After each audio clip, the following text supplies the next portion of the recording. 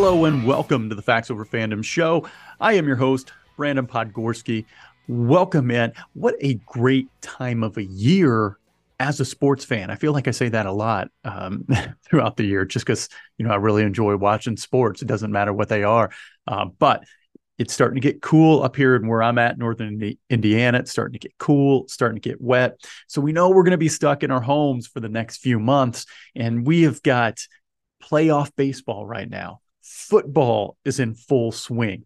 We've got NHL, NBA starting their preseasons. It is a fantastic time of year. So if you have to be stuck indoors for the next few months, we've got a buffet of sports to keep you warm and keep you company while we get through this winter. I'm just shivering thinking about it. I love it here. I love Indiana. I love the Midwest. Family are here, friends are here, but about every year in about December, January, February, my wife and I kind of look at each other like, why are we still here? It's snowy. It's cold. There's places in this country that are warm year round. But it's okay because I got sports to keep us warm. College basketball is going to be tipping off. Already started their practices here pretty soon. So, as a former college coach, really excited for that. And how about our interview last week? If you did not check out the show last week, and numbers on YouTube have looked really good with the show with Coach Maz.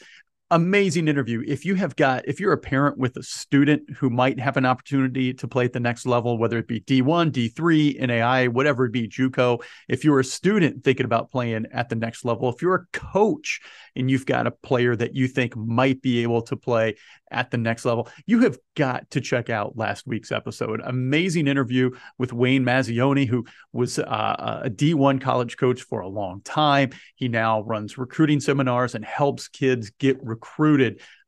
There's so much maybe misinformation out there with, and I don't know the difference. You hear that in the media, misinformation, disinformation. I don't know the difference. I'm just going to say it's misinformation. I don't really know. I don't care.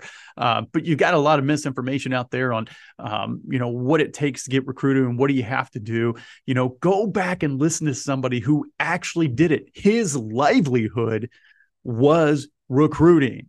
And don't get it wrong. I mean, you got to coach and you got to win, but part of that, you got to get in players. And as the old saying goes, it's not about the X's and the O's, it's the Jimmies and the Joes. And you have got to get players into your program. Well, that's what he did. And now that's what he's doing, helping people get recruited. So go check that out. You can listen to our podcast. Spotify is kind of the preferred place for the Facts Over Fandom podcast. But you can check us out on Apple, check us out on Google, Amazon, all those places. And you can go watch us on YouTube. Now, I understand I am a one-man band. I do not have a team of people helping me out here. I do this show for about 35, 40 minutes a week when I have some time outside of work. And I wish I was a creative person where I could put up overlays and all these other things onto YouTube and Rumble where you can watch us there. But I understand it's just me. However, it's a good place to go. I think YouTube is the second largest search engine in the world. So you can find a ton of great information. And that's what I hope with this show that we're doing. We're giving you good information. Part of it's vain because I enjoy talking about sports, but this show, we're looking at the intersection of sport, business, culture. So how can I explain the why behind what happens in sport? And that's what I hope you get out of this show. So today's show going to be maybe just a little bit different. We're not going to necessarily explain the why, but maybe kind of explain a little bit more of the how. So we're going to talk about leadership in sport. And this is something that I could do an entire podcast on, is leadership in sport. But what I want to do with today's show, especially if you're in some type of management leadership position, or, if you're a coach, we're probably looking at it more from the view of a coach. I want to talk about leadership and a little bit about leadership theory. It's something that's very interesting to me. I've taken tons of sports psychology and leadership classes, both in undergrad and through my master's. And right now, working on my doctorate is in sport leadership.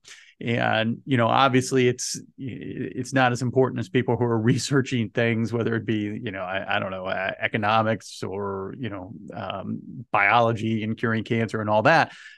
But, there's there's kind of an art and a science to leading teams. And while I might not be that person who's making groundbreaking research on stuff that's really important, that's going to affect society, you do need leaders in these organizations to kind of assemble the troops, rally the troops, and get them all marching in the right direction. And there's ways to do that. And sometimes what happens in leadership is that your best employee, okay, you're my top performing employee, or, on a team, my best player, okay, you are a leader now. Well, are they equipped to be a leader? Are they going to do more harm than good? I've had this as a coach, and I was talking about this in one of my classes just yesterday, where I had a really good player that we coach. This person was an amazing player, went on to play professional basketball, but a little introverted, not so much to where they couldn't speak or where they were afraid of being around people. But, when they were on the court, pretty quiet, just went about their business, played really well, and that was it. Putting leadership, and I'm being vague with the terms. I don't want to call this person out. I've coached both men and women, so I don't want to say names. I don't want to say what gender. I don't want this person to be called out, because they would probably know who they are. But amazing player, amazing player. Just as a leader, I don't know if they could handle that burden. So this person led by example. Working hard, doing the right things, but they were not a vocal leader. And to put the mantle of team captain or leader onto this particular person would have been really tough. I think it would have hurt their play, just because that would have been too much. So there was another person on the team who was a good player, not as good, but good player, did the right thing, and accepted that mantle of leadership, right? Not our best player, but somebody who worked hard and other people on the team looked up to. And they were the one who, hey, that probably needs to be our captain, right? And it took pressure off our best player. They could just go out and play.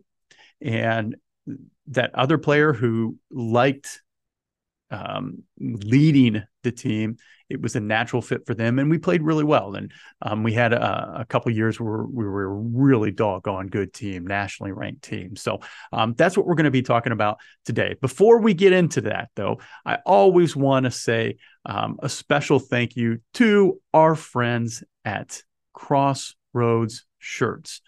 Right? I want to bring up Crossroads Shirts here for us, and just check out the promo code that they've got going on with Crossroads Shirts. There they are, Crossroads Shirts. Go to crossroadshirts.etsy.com. That's CROSSROADSSHIRTS, Crossroads Shirts.etsy.com. Use the promo code FOF10, FOF10. Use that at checkout. You're going to get 10% off your order. They've got shirts for schools. If you're a runner, an endurance athlete, they've got shirts there. They're soft. I've got a hoodie and I've got a t-shirt. The t-shirt is soft and it fits it fits great. You got some t-shirts that are like really baggy and they just don't look good and they don't flatter you. Or you got some that don't fit true to size and they're just like too tight, or, maybe they fit in the chest, but the arms don't fit. No. These t-shirts, they're soft. They fit great. The sweatshirts, so soft, so warm. Like I said, we've got the cool season coming up. If you're in between sizes on the sweatshirts, I would say go up a size, because, they might fit just a little bit small, but they're great. They're fantastic. I love the shirts. So go check them out. Crossroadshirts.etsy.com. They're on Instagram. They're on Facebook at Crossroad Shirts. Use the promo code FOF10. You're going to get 10% off your order. Okay, so let's get into leadership. Right. Specifically, we're talking about sports leadership. And I told you I'm going to come from the view probably of a coach. And I want to talk about the 4 approaches to studying leadership. And there's one that we're really going to park our car and we're going to take our time with. But I think it's appropriate to kind of have an idea of where we've come from with leadership research over time. And the first one, I'm going to kind of be looking at my second screen here if I'm looking off camera.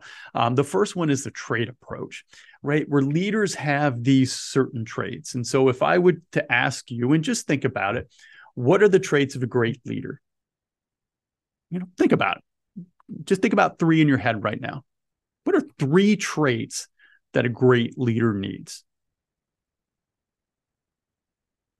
Do you have some time? Is that enough time? I don't know. I can't hear you. I'm recording this, so I'm just assuming you had enough time. But people might say that, a great leader is knowledgeable about their subject. A great leader is passionate. They're inspirational. Maybe they're intentional. Maybe a great leader is strategic and they can set a decision, right? And these are all great traits, but leadership is so much more than traits. It doesn't mean that these traits aren't good and that these traits aren't important. And yes, there are certain traits that you need if you want to be an effective leader, but we all have different traits, right? We're all different people. I know for myself, I like working one-on-one with people. I'm really good individually with people. If you would put me in a crowded room and say, go work the room, I would struggle with that. Now, I can give speeches. I can connect with people individually, but I'm not that type of person who's going to go and work a room and get 100 business cards before I leave. I also know that I'm not the type of person that's extraordinarily affectionate. It doesn't mean that I don't care about people. I care deeply about people. I just I don't know how to show it very well. I get uncomfortable with showing it.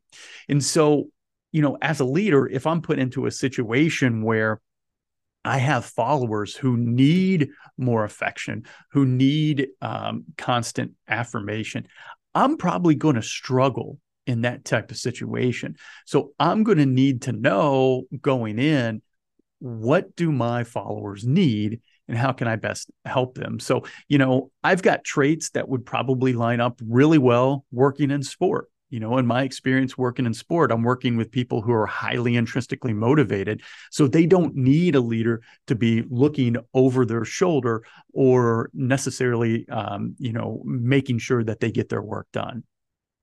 So that would line up perfect for a guy like me. So I've got traits that work really well in some situations, but not all situations. So that's why we can't say, hey, as a leader, you've got to have XYZ traits, and then that makes you a good leader, right? Because we're all different. We're all individuals. So, you can think of some characteristics that are common in great leaders, but there's no particular set of personality traits that make somebody successful. Right. It has to kind of match up with the situation and your followers. So, the trait approach, and then also with the trait approach, one of the things that came about through leadership research, and we're talking about pre-1950s, is that there was this idea that great leaders were born, they're not made. You're just born a great leader. And a lot of that came from because great leaders are charismatic. You have to be a charismatic, outgoing personality, and that's what's going to make you a great leader. Well, why did that change in the 1950s? Well, coming out of World War II, there was a pretty eccentric, charismatic leader in Germany at the time who I don't think any of us would say was a good, effective leader. Took over a country, became chancellor, didn't use that power well, obviously. And so just because you're charismatic doesn't mean you're a good leader. Think about cults. Would you say Jim Jones is a good leader? He got a lot of people to follow him all the way down to South America, followed him to death. Right? Although what happened at Jonestown, I think, is greatly distorted. It wasn't so much a mass suicide as much as it was more of a slaughter. So he was a charismatic guy. He got people to follow him. But was he a good leader? I don't think so. He certainly wasn't an effective leader for taking people to better heights. right? So we've got to be a little bit careful just saying, yeah, great leaders are born, and that person who's charismatic, they're the ones who need to go be your leader. Same example, I was talking about my basketball team, right? We had to find that leader who was a little bit more outgoing, but wasn't the most charismatic person in the world, I would say. Same thing with our best player. She certainly wasn't charismatic, but she led in the way that she went about her business, and other players saw that, right? So be careful with that thought that your leaders have to be really outgoing. What you want to do is find a leader who fits your situation, or as a leader yourself, sometimes, this will probably be my dissertation, is looking at sales departments in sport. And we make that person who's that top seller, we make them the manager and the leader. Well, they may be an amazing seller. It doesn't mean that they're a good leader, right? So we need to train them on leadership. So that's number one. That's the trait approach. Number two is behavioral approach, where we look at behaviors, not traits. What are the behaviors of effective leaders? Do effective leaders, are they the first ones in and last ones out? Right? Do they focus on building relationships? Right? Or do they let people just kind of do their own thing? Right? And so leaders in sport, when we're talking about instruction and evaluation, effective coaches, they focus on the positive while providing clear feedback and technical instruction. Right? So, if your behavior as a coach is just constantly negative, especially with today's players, we're finding that doesn't work. It doesn't mean that everything is positive. And what you want to do is make sure that you're praising effort, especially with youth athletes, right? It's different as we get to elite athletes and pros, but your behavior there is that, we want to be known as a coach who's positive and is going to help you learn a skill. And especially, like I said, working with youth athletes, and I'll say, youth through high school, we're rewarding effort, not so much outcome, right? Especially, early in the year where you're learning new strategies, you're learning new skills, they're not going to get it right away. So it's a process, and let's continue to encourage them, because if everything is negative, what players start to do is that they have fear of failure. Now I'm playing because I don't want to get benched. I don't want to get yelled at. I don't want to get in trouble. And what happens is they can't play as loose. Muscles start to tension. They don't play as loose as they would somebody who's relaxed, And now with that, though, we've got to be a little bit careful. When we're talking about with elite athletes, though, it's a little bit different. They want a little bit more kind of autocratic style, and they want coaches to challenge them and coach them because they want to get better. You think about like the average NFL career is 3.5 years. Man, I don't have a lot of time to make my money. Like, I need you to get me better. I need you to get me better right now. Right. So it starts to become a little bit different depending on who you're coaching. That would be your behavior on, as a coach. But, for the most part, and again, I'm not saying that everything has to be positive. If players are disobeying you, if they're breaking team rules, if they need discipline, then obviously you have to give some negative reinforcement there, right? If you've been working on a skill or a strategy for a long amount of time and they're just not getting it, there might need to be a little bit of negative reinforcement there. Now, it doesn't mean you're nasty, and it doesn't mean that you berate them and you're sarcastic to them or anything like that, but you do what you think is appropriate in that situation to move that player forward. So that would kind of be your behaviors, what it is that you actually do. So trait, who you are, behaviors, what you do. And then the third one would be the situational approach, where effective leadership, it's more dependent on the characteristics of the situation than the traits and behaviors of the leader. Now, this approach isn't necessarily widely used. So it'd be kind of like, I'm acting different in one situation as opposed to the other.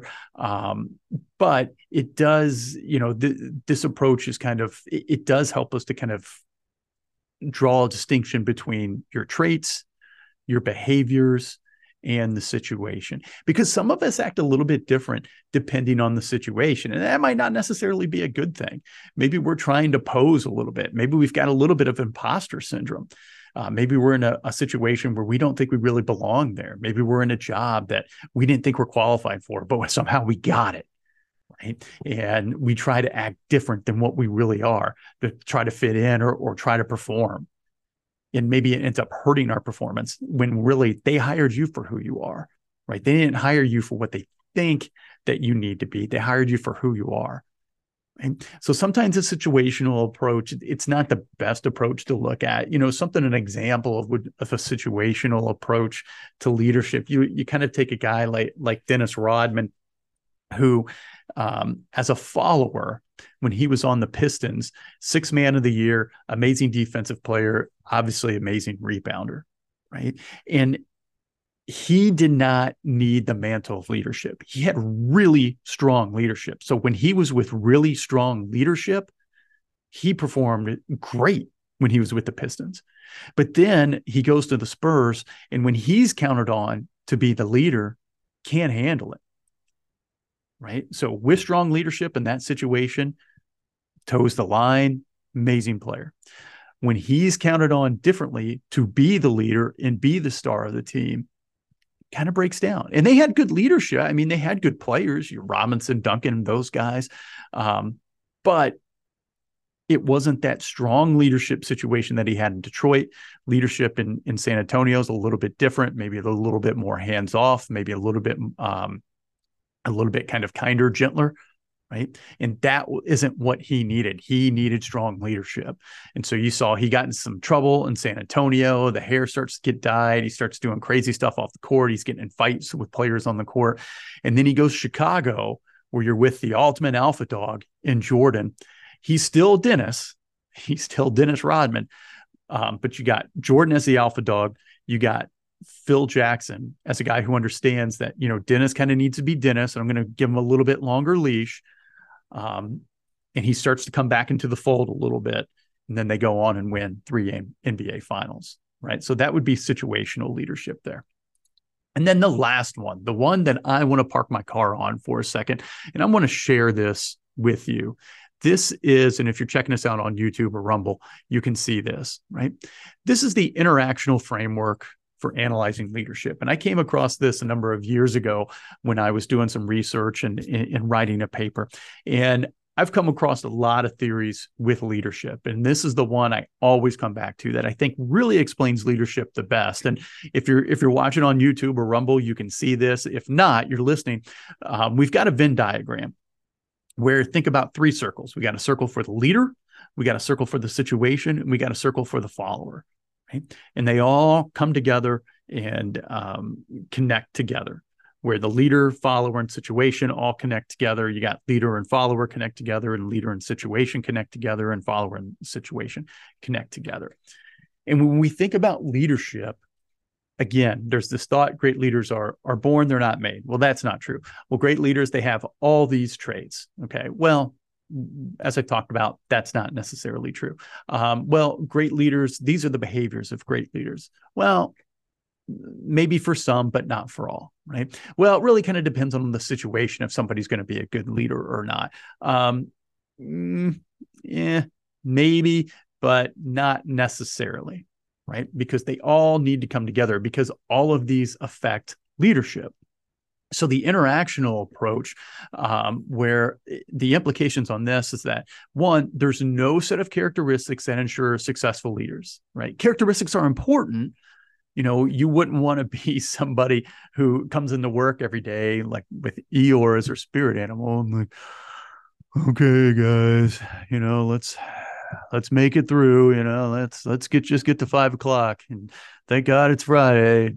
You can't have that. Right. But there's no one set of characteristics that ensures a successful leader. And so effective leadership styles or behaviors, they have to fit the specific situation and understand that leadership styles can be changed. So I want to go back to the Bulls and Michael Jordan. And if you watch the Last Dance documentary, when we were all home for COVID that summer, one of the things they talked about in there was a situation where Michael Jordan and Steve Kerr get into a fight in practice. So, Phil Jackson kind of like purposely was having Steve Kerr guard Michael Jordan really hard in practice, and Phil Jackson was making bad calls kind of purposely, and Jordan took umbrage to it and pushed Steve Kerr in the chest. Steve Kerr comes back and hits Jordan, and then Jordan comes back and clocks Steve Kerr in the face, right? And I think Phil Jackson was doing it as a way to kind of get Michael used to tough play and unfair play, because back then you had the Jordan rules. I mean, they talked about it, I think, in the Pistons documentary, the 30 for 30, where guys were going to play Jordan really physically and really tough. I think he was preparing Steve Kerr for what's going to be expected to be on a team with Michael Jordan. Like, you couldn't be some kind of, kindergarten teacher coming in the Bulls. I mean, you had to be tough, and you were going to have to go challenge the king. You were probably going to lose, but you need to go challenge him and show that you could take what he could dish out. And so I think he understood his players and, needed Steve Kerr to understand that he was going to have to challenge Michael to get Michael's respect. And I think Michael needed to see that Steve Kerr wasn't going to back down in order to respect him. And so I want to concentrate on Michael Jordan. So in that situation there, you're taking on the alpha dog, and Jordan is getting frustrated because of this, because of bad calls are being made. And then obviously Steve Kerr kind of gets into his face, right? And won't back down from him. And so Michael, being the alpha dog, well, hey man, I'm coming back. Like, nobody's going to disrespect me. Like, this is my team. We're going to do it my way. And I'm just going to see how tough you are. Right. So Michael comes back at him. So as the leader in that situation, alpha dog, hard charging competitor will win at any cost, outside of cheating. Right. And demands everybody give the same amount of effort that he gives. Tom Brady was the same way. There's famous stories of him getting into the facility at 5 a.m. before anybody else, and kind of giving guys the looks and stares that you better get on my level, right? So Michael Jordan has all these traits as a leader, right? And so we look at the situation. Is that appropriate for that situation? Well, in pro sports, I'd say, yeah, because, guys are trying to win championships. It's really hard to win a championship. You have to be tough. And if you win that championship, I mean, it's your dream as a kid to win a championship. But two, there's so many great things that come with it, and so much more money and endorsement opportunities, right? Fame.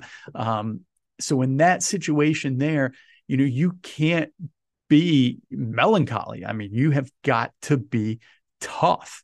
And I think professional athletes understand that. And professional athletes are used to being coached hard, and they're used to sacrifice, and they're used to kind of playing the role that they need to play. So a leader in that situation who's hard charging, I would say that makes sense. So we got the leader and situation right. Well, who are the followers? The followers on that team for the Bulls, they understood Michael could get them to the promised land, in that he's going to be the guy that we count on to score. He's going to be the guy that we count on to make the last shot. And I'm willing to give up a little bit of scoring, a little bit of fame, a little bit of being the all-star, even though I'm one of the best players in the world. I'm willing to give that up to follow this guy, because he can take me to where I want to go. So in that framework, Michael Jordan's leadership worked beautifully, right? Won 6 NBA titles, 6-0.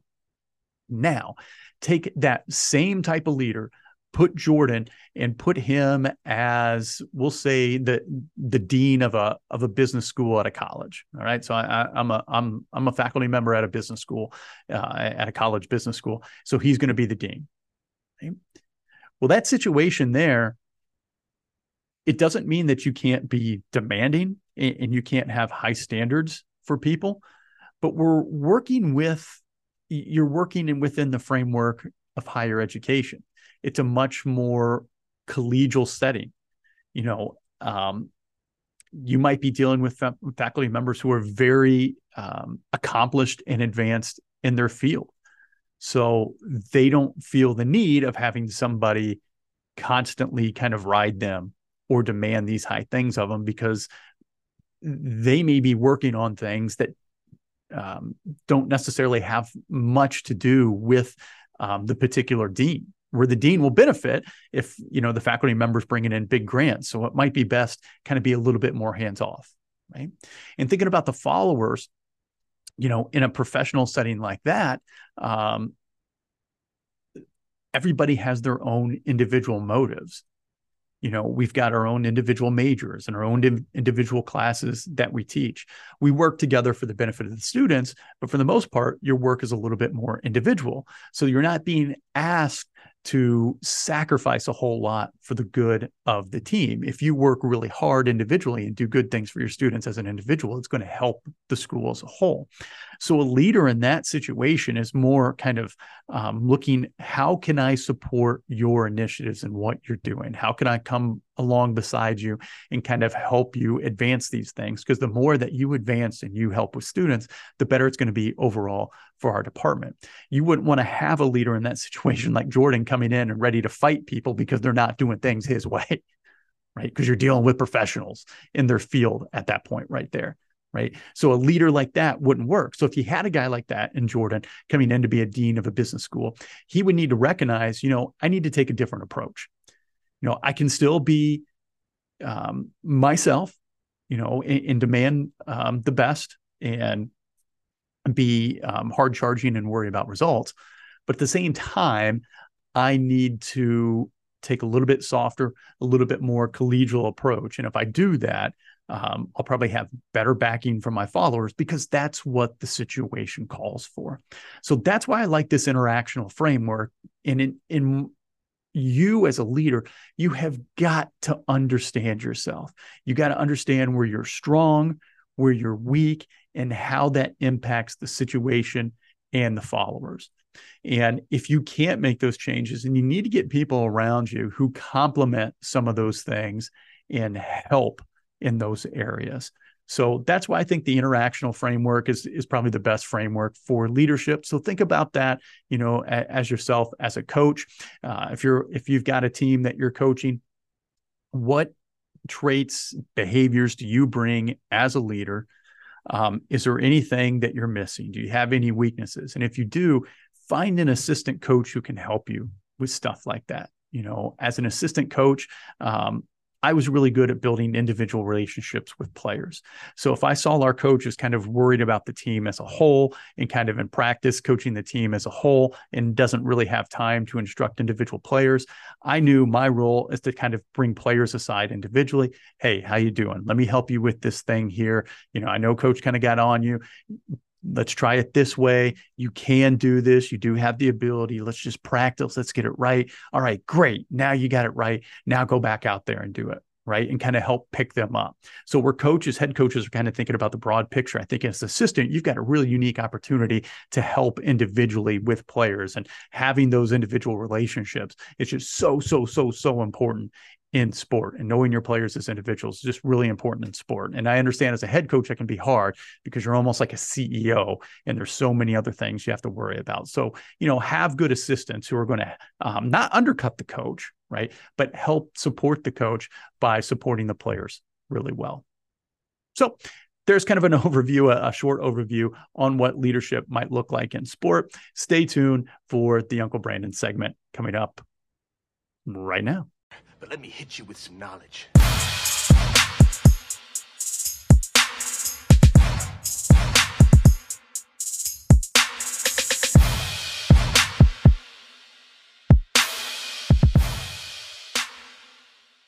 All right. Welcome to the Uncle Brandon Advice segment, where I get to give my opinion. So, the first part of the show, I just kind of like to keep things factual. That's the theme of the show, facts over fandom. The second part, I get to give my opinion on things. And I don't like to do hot takes. And, I don't like to give betting advice or who's going to win what game. I mean, there's a million different places you can go to for that. But I do like to see what's going on, again, at the intersection of sport, business, and culture. in sport, and this one's probably going to lean heavier on the culture. I'm not even really sure which way to take this, but so, because I want to be respectful to everybody that's involved. So, yeah, I'm sure if you're a sports fan, you saw the news. I mean, if you're just a fan of culture, you may have saw the news this week where Trevor Bauer and the former pitcher for the Dodgers, and the lady, I don't know her name off the top of my head, but the lady who was accused him of sexual assault and sexual battery, where their lawsuits against each other, they were suing each other. They were dismissed, and Trevor Bauer can now come out and talk about the case. So a couple of years ago, Trevor Bauer was accused of sexual battery, some pretty heinous details in the case where, he was basically accused of raping and beating a woman. And he was put on suspension by Major League Baseball, and he eventually went over to Bleach Japan and was playing over there. Major League Baseball did an investigation, gave the suspension. However, there was a legal process that played out, and he was not charged. It went to the court, and his accuser tried to get a restraining order, which was not granted, which was kind of interesting because restraining orders are not necessarily difficult to get. And then he sued her.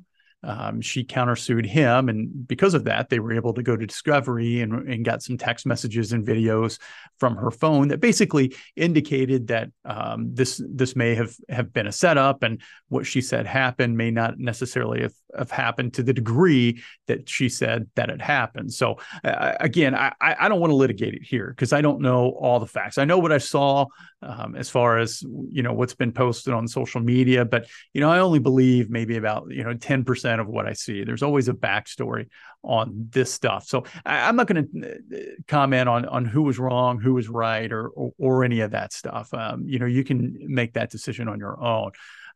What I am going to comment on is maybe sexual morality and just some advice. Again, and this is the Uncle Brandon advice segment. This is advice I would give. I've got nieces and nephews. This is the advice that I would give them, and certainly what I would give my son. Is people might not like this, but if you really want to protect yourself as a star athlete, as a celebrity, as somebody with a lot of money, have some sexual fidelity in your life. Get married and be committed to one person.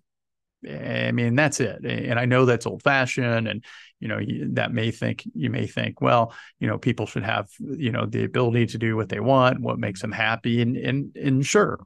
I mean, that's fine. But, if you really want to be protected, have fidelity within the confines of a marriage and protect yourself.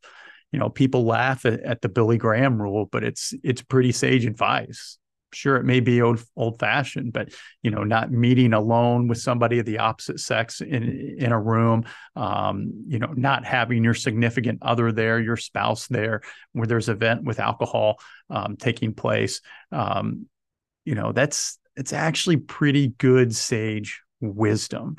And, it's unfortunate, but as an athlete, a celebrity, somebody with money, there are always people who are going to try to target you. And you can see I'm being very general with my language. I'm not just blaming women. I'm not just blaming men. But there are people out there who obviously want to take advantage of you. So why let them? You think about the Tiger Woods situation. This guy is married to a supermodel and still couldn't refrain from finding comfort with other women. And at that point, there's a wake of destruction you leave in your path. It's like putting a pebble into a pond and you see the ripples going all the way to the shore. It destroys your spouse. It can destroy your kids. It destroys your image. And for what? One night of having sex with somebody who's not your spouse. Like, to me, it just doesn't make sense. Now, I know I'm wired different. I'm very happy in my marriage, and I'm committed to that. And I don't have beautiful women throwing themselves at me. Now, I got a beautiful wife who throws herself at me, so I consider myself pretty fortunate there.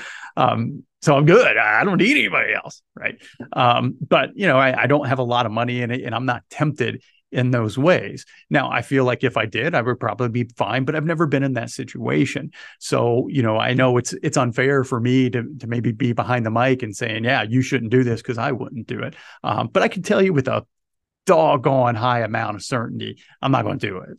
And the best way to protect yourself is, again, to be faithful in a marriage, and not commit and not give in to that temptation. Now, you take a guy like Trevor Bauer, he's single and ready to mingle.